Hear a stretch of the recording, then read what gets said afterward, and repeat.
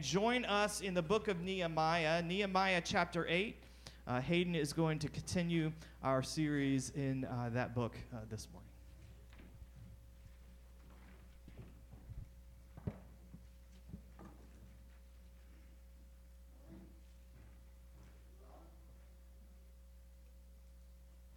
There we go. All right. Yes, so we are nearing the end of the book of Nehemiah. This morning we'll be in chapters 8 through 10, and where we're at is they have rebuilt the temple. It's been rebuilt. The city and the city walls is rebuilt. They are in some sense back, but there is something still missing. And over these 3 chapters, what we see is God's people go through an incredible transformation. So I'm going to read just some selections from each of these 3 chapters. This will just give us a snapshot of the whole. So first, Nehemiah chapter 8, just verse 1. And all the people gathered as one man into the square before the water gate, and they told Ezra the scribe to bring the book of the law of Moses that the Lord had commanded Israel. Chapter 9, first 3 verses. Now on the 24th day of this month, the people of Israel were assembled with fasting and in sackcloth and with earth on their heads. And the Israelites separated themselves from all foreigners and stood and confessed their sins and their iniquities of their fathers. And they stood up in their place and read from the book of the law of the Lord their God for a quarter of the day. For another quarter of it, they made confession and worshiped the Lord their God. Chapter 10, verses 28 and 29. The rest of the people, the priests, the Levites, the gatekeepers, the singers, the temple servants, and all who have separated themselves from the peoples of the lands to the law of God, their wives, their sons, their daughters, all who have knowledge and understanding, join with their brothers, their nobles, and enter into a curse and an oath to walk in God's law that was given by Moses, the servant of God, and to observe and do all the commandments of the Lord, our Lord, and his rules and his statutes. This is the word of the Lord. Let's pray. Father, would you be with us this morning? Would you be with me in the words of my mouth? Would you open our eyes to see your goodness and grace? In Jesus' name, amen. So one of my favorite things to do is to watch movies. I love cinematography. I love long shots. I love really good dialogue. And I love watching movies with friends. But one time, we sat down with some friends to watch a movie, friends we thought we knew well, and something very disturbing happened. We started the movie, the opening scene comes on the screen, and then subtitles. They had the subtitles turned on. And I thought that was an oversight, but it became very clear that they were going to leave the subtitles on for the whole movie. So I didn't watch the movie, I read the movie, and I don't know where you fall on the subtitles, no subtitles debate, but at this point in my life, this felt very wrong. How can you disgrace the artistic medium of film with the acting and the wardrobes and the music and the lighting with block text running across the screen? Now, I've actually since changed my views on subtitles. And part of that was realizing that this whole conversation was bigger than I knew. You may have seen the movie Parasite. When it won the Golden Globe for the best foreign language film, it was the first Korean film to win that Golden Globe. And the director, a Korean man, when he accepted that Golden Globe, he said in his speech in Korean, "Once you overcome the 1-inch tall barrier of subtitles, you'll be introduced to so many more amazing films." And then just last week, I read an article about this rise of using subtitles. And in it, the author of the article was interviewing someone in the film industry, and he was shocked to find out that this person in the film industry was pro subtitles. And this man that he interviewed said that following the story is the most important thing. And if you're getting knocked out of the story because you can't follow the dialogue, then by all means turn on the subtitles. So subtitles are about widening our perspective. They're about not getting lost. They are about clarity. And in this life, in following Jesus, it's really easy to get knocked out of this story, to get distracted, to get disoriented. And God's people at this point, they'd been in some ways knocked out of the story. Physically, they'd been exiled.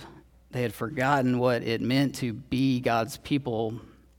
But what these chapters show us is they got clarity. And that clarity led to their transformation. Now, this is a big chunk of Scripture, 3 chapters, so we'll summarize it in the first point, what happened, and then look at how did it happen, and then how can it happen again. So what happened, how did it happen, and how can it happen again? So first, what happened? This point will be brief. We could sum up chapters 8 through 10 with a single word, transformation. And we are drawn to stories of transformation. If you just turn on any streaming service, there's dozens of options for shows that kind of get at this idea of transformation. Extreme makeover, extreme home makeover, what not to wear, Property Brothers, Fixer Upper. These stories of transformation, they give us hope that something ruined can become beautiful, that things don't have to stay the same, but they also show us that it's not easy. There is work that has to be done, sometimes painful work. Walls need to be broken down, weeds need to be pulled up, wallpaper needs to be stripped, some things need to be broken. And here in these chapters, God's people have something of a divine demo day. C.S. Lewis, in his book, Mere Christianity, he put it like this. He said, imagine yourself as a living house. God comes in to rebuild that house. At first, perhaps you can understand what he is doing. He's getting the drains right and stopping the leaks in the roof and so on. You knew those jobs needed doing, and so you're not surprised. But presently, he starts knocking the house about in a way that hurts abominably and does not seem to make any sense. What on earth is he up to? The explanation is that he is building quite a different house from the one you thought of, throwing out a new wing here, putting on an extra floor there, running up towers, making courtyards. You thought you were being made into a decent little cottage, but he is building a palace. He intends to come and live in it himself. And over the course of about 7 days in these chapters, we see the people go through a dramatic renovation. They go from returned exiles, living under foreign rule, scattered, displaced, unsure of who they are, to a united people, starving for God's law and longing to obey his commands. And so that's what happened, transformation. Now, how did it happen? Chapters 8 through 10, they show us the God-given blueprint for transformation. Exposure, examination, and expression. Exposure to the living and active Word of God, examination of the heart in response to that Word, and then expression of faith and obedience, all in community, and that's crucial. The word all, or all the people, is everywhere throughout these chapters. This was a communal affair, and they were transformed as a people. So we see this progression play out. Scripture led to confession, confession led to obedience, and it all started with clarity. First, they got clarity about the word. We see this in chapter 8. This isn't the first time that Ezra has read the law, but this time is different. He has flipped on the subtitles, and no one is missing a single word. They stand for hours and hear not only the word read, but explained. Ezra pauses throughout his reading and explains. And then in verses 7 and 8 of chapter 8, it says, the Levites helped the people to understand the law.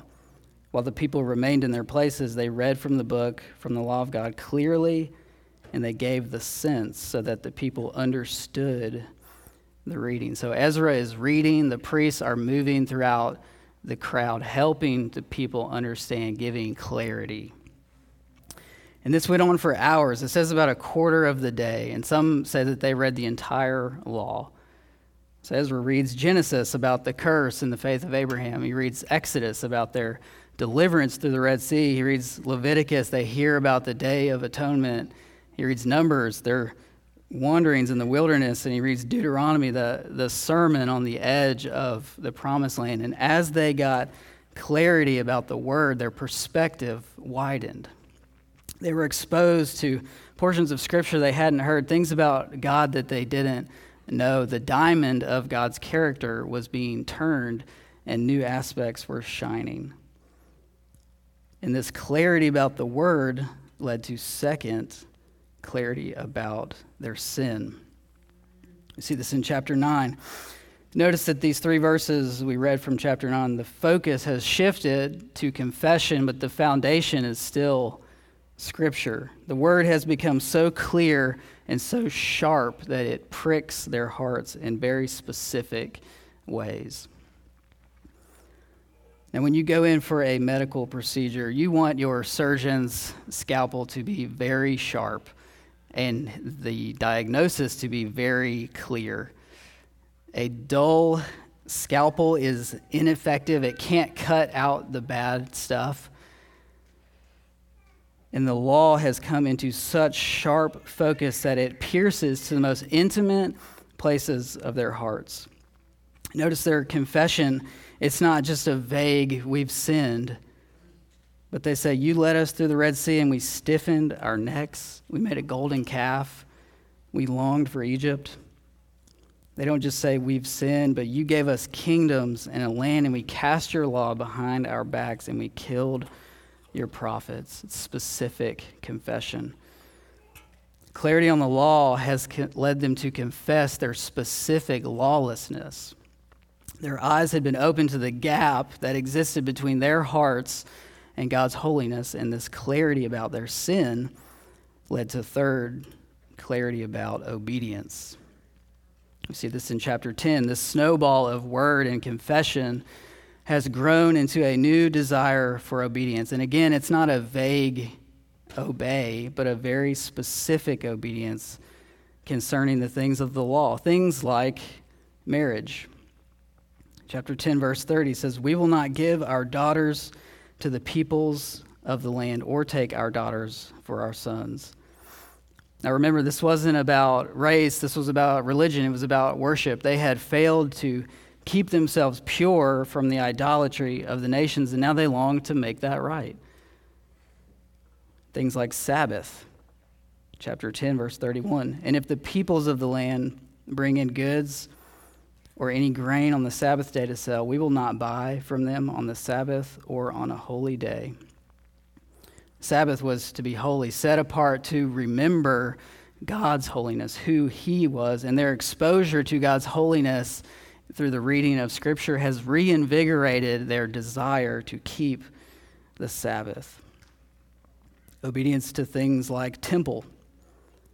Chapter 10, verse 32, we also take on ourselves the obligation to give yearly a third part of a shekel for the service of the house of our God. They wanted to play a part now. They committed to giving funds to the temple, to bringing the showbread, to giving burnt offerings, even bringing the wood to burn for the sacrifices. They knew that if they were to be in communion with this holy God that they have heard about, that they needed the sacrificial system to deal with their sin.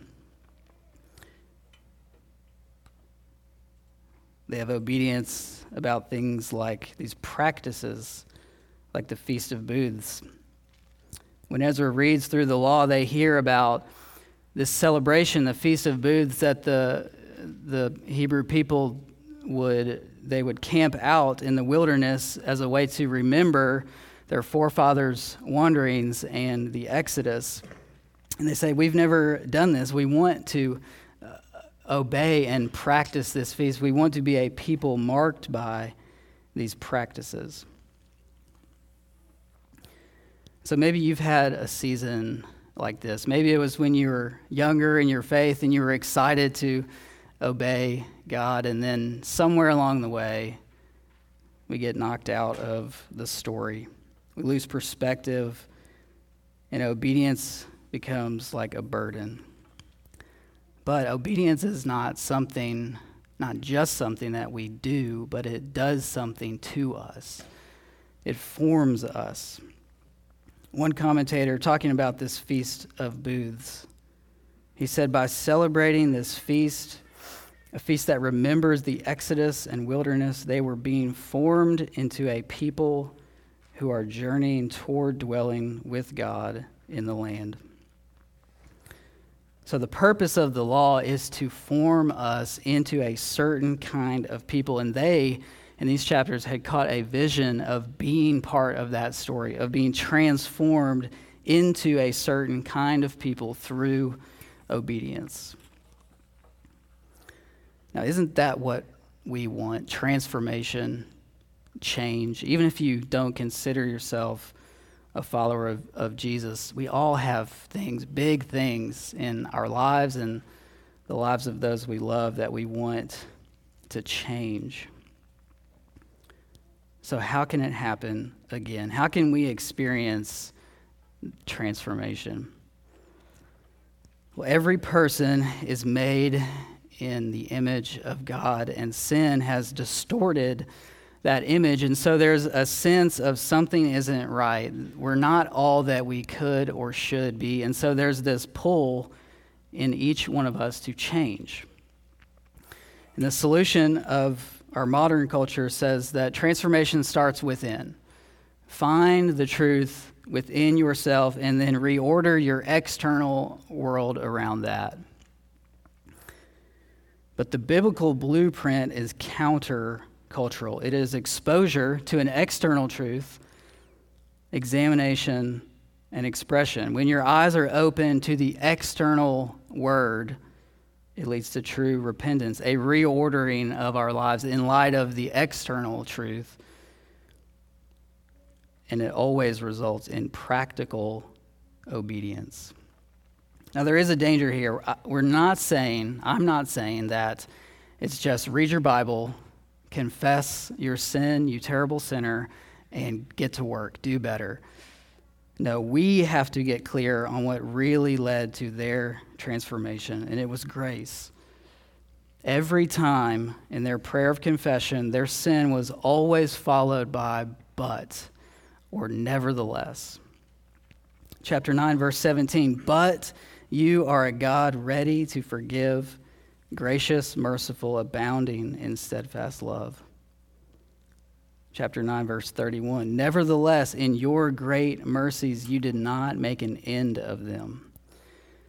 So their transformation was not because of the act of their hearing and confessing and obeying, but because of the object of their hearing and confessing and obeying, the grace and goodness of God. And the same is true for us, but we have an even clearer revelation of the goodness of God. Paul writes in Titus in the New Testament, but when the goodness and loving kindness of God our Savior appeared, he saved us. Not because of works done by us in righteousness, but according to his mercy by the washing of regeneration and renewal of the Holy Spirit, whom he poured out on us richly through Jesus Christ our Savior. The Word appeared. The Word became flesh. The script himself in block letters across the screen. It does not get any clearer than the incarnation of Jesus. The Apostle John said in his letter, that which was from the beginning, Jesus, which we have heard, which we have seen with our eyes, which we have looked upon and touched with our hands, the goodness of God in flesh and blood. So if you want to follow the story, you turn the subtitles on. That's what Ezra did. But if you want to be certain that you know what the story is about, you sit down with the director.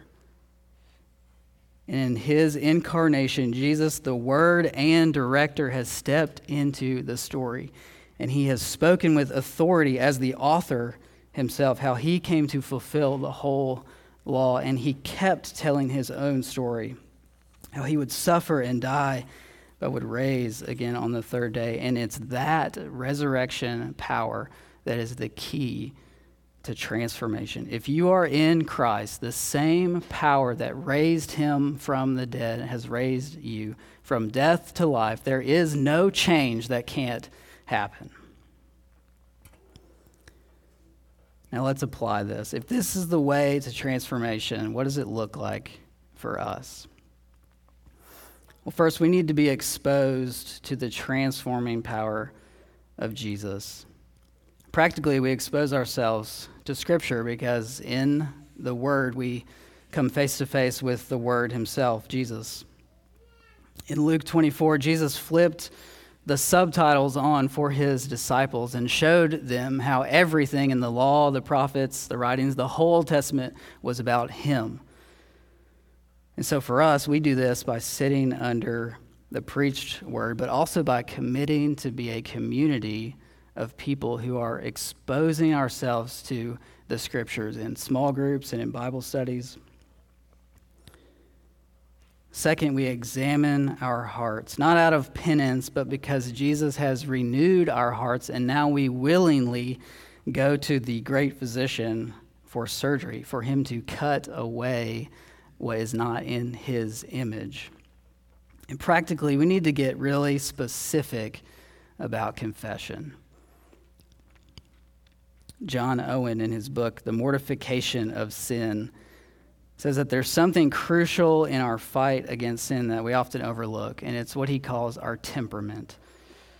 Our unique story, our personalities, the unique ways that we are broken. One of our old pastors used this example. He said, say you want to stop gossiping. That's good. And you may even do some things like memorize a verse or two or have a friend ask you about how things are going. But at some level, we're just dealing with the surface behavior. But at some point, we have to ask, what about my unique story? The ways I've sinned and been sinned against make slandering others so appealing. And the answer to that question is the disease that Jesus needs to deal with. And so take time to reflect on your own story, and even better, do this in community.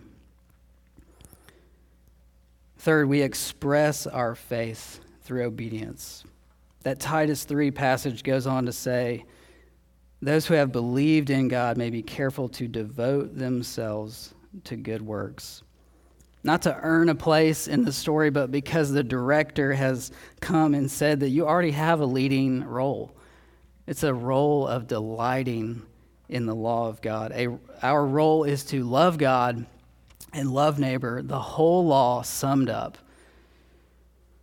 And so practically, what does obedience look like for you? Not in general, but specifically as a part of this Walnut Creek community, and specifically in light of the needs of the neighbors that God has placed around you. And I challenge you this week, as you read the Bible, do your background study, do word studies, anything you want, but do whatever you read and see if it doesn't lead to blessing or burden. So chapters 8 through 10 come to close with a happy ending, right? Transformation? Well, not exactly. We'll see in the end that it doesn't take long for their newfound religious determination to crumble. And it's really the same for us. We can grit our teeth and take a stand to change, but we know how that ends. Guilt, shame, old patterns creep in, disappointment, or we can fix our eyes on the subtitles, on the Word, on the author of our faith, the divine director, and be transformed as we go deeper into Him, being exposed to His resurrection power, letting Him renew our hearts, and as we go further out, following His call in obedience to love our neighbor, that we might be a transformed church. Let's pray. Father, in your goodness, would you expose us to your Son, Jesus, to his resurrection power, and would that power renew our hearts, rearranging our loves and our desires, and would these encounters with Jesus transform not only us, but those around us as we obey your call to love our neighbor. We need your grace to do this. We ask for it in the transforming power of Jesus' name. Amen. Amen. Would you please stand? Let's respond to what we've heard with an affirmation of faith, and what we do in many ways is we enact what we've heard this morning. We bring ourselves to the clarity of what God has said to us, but not just as abstract ideas, but how God draws us into the story, how he makes us a part of what we say, what we speak in our affirmation of faith. So let's affirm our faith together using the Apostles' Creed. I believe in God the Father Almighty, maker of heaven and earth. I believe in Jesus Christ, his only Son, our Lord, who was conceived by the Holy Spirit, born of the Virgin Mary, suffered under Pontius Pilate, was crucified, dead, and was buried. He descended into hell. The third day he rose again from the dead. He ascended into heaven and is seated at the right hand of God the Father Almighty. From there he shall come to judge the living and the dead. I believe in the Holy Spirit, the Holy Catholic Church, the communion of saints, the forgiveness of sins, the resurrection of the body, and the life everlasting.